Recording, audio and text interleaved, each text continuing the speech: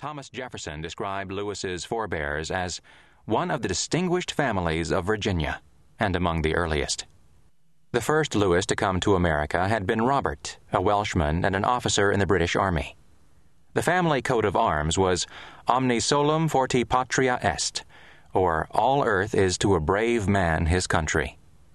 An alternate translation is, everything the brave man does is for his country. Robert arrived in 1635 with a grant from the king for 33,333 1/3 acres of Virginia land. He had numerous progeny, including Colonel Robert Lewis, who was wonderfully successful on the Virginia frontier of the 18th century in Albemarle County. On his death, Colonel Lewis was wealthy enough to leave all 9 of his children with substantial plantations. His 5th son, William, inherited 1,896 acres and slaves and a house, Locust Hill, a rather rustic log home, but very comfortable and filled with things of value, including much table silver. It was just 7 miles west of Charlottesville, within sight of Monticello.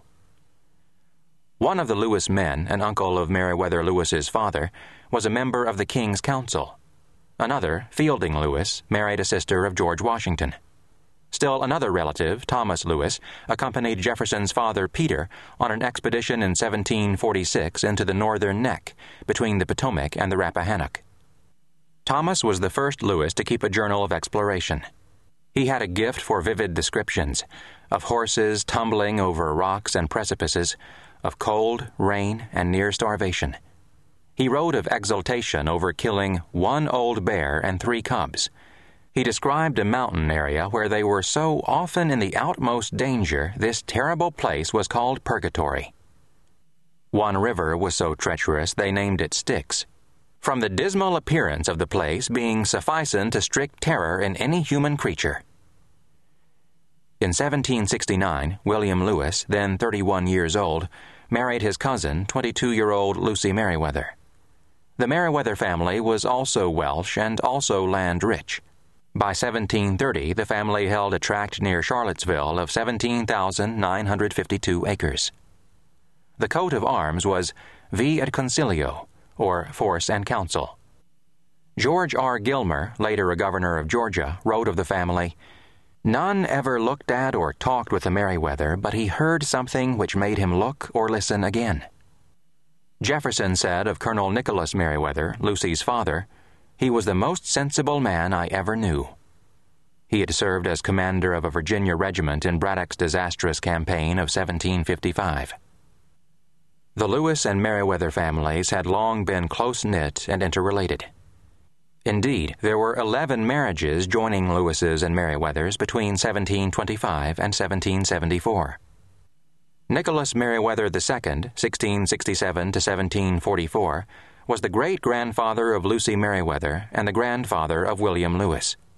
The marriage of Lucy and William combined 2 bloodlines of unusual strength and some weaknesses.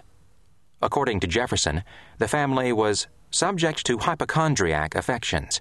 It was a constitutional disposition in all the nearer branches of the family. Despite William Lewis's tendency toward hypochondria, or what Jefferson at other times called melancholy and would later be called depression, Jefferson described his neighbor and friend as a man of good sense, integrity, bravery, enterprise, and remarkable bodily powers. A year after their marriage, William and Lucy Lewis had their first child, a daughter they named Jane.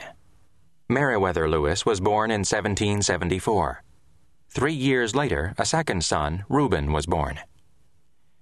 In 1775, war broke out.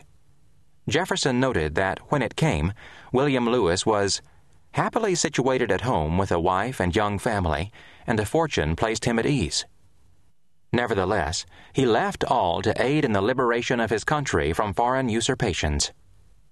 Like General Washington, he served without pay. Going Washington one better, he bore his own expenses as his patriotic contribution to his country. Meriwether Lewis scarcely knew his father, for Lieutenant Lewis was away making war for most of the first 5 years of his son's life. He served as commander of one of the first regiments raised in Virginia, enlisting in July 1775. By September, he was a first lieutenant in the Albemarle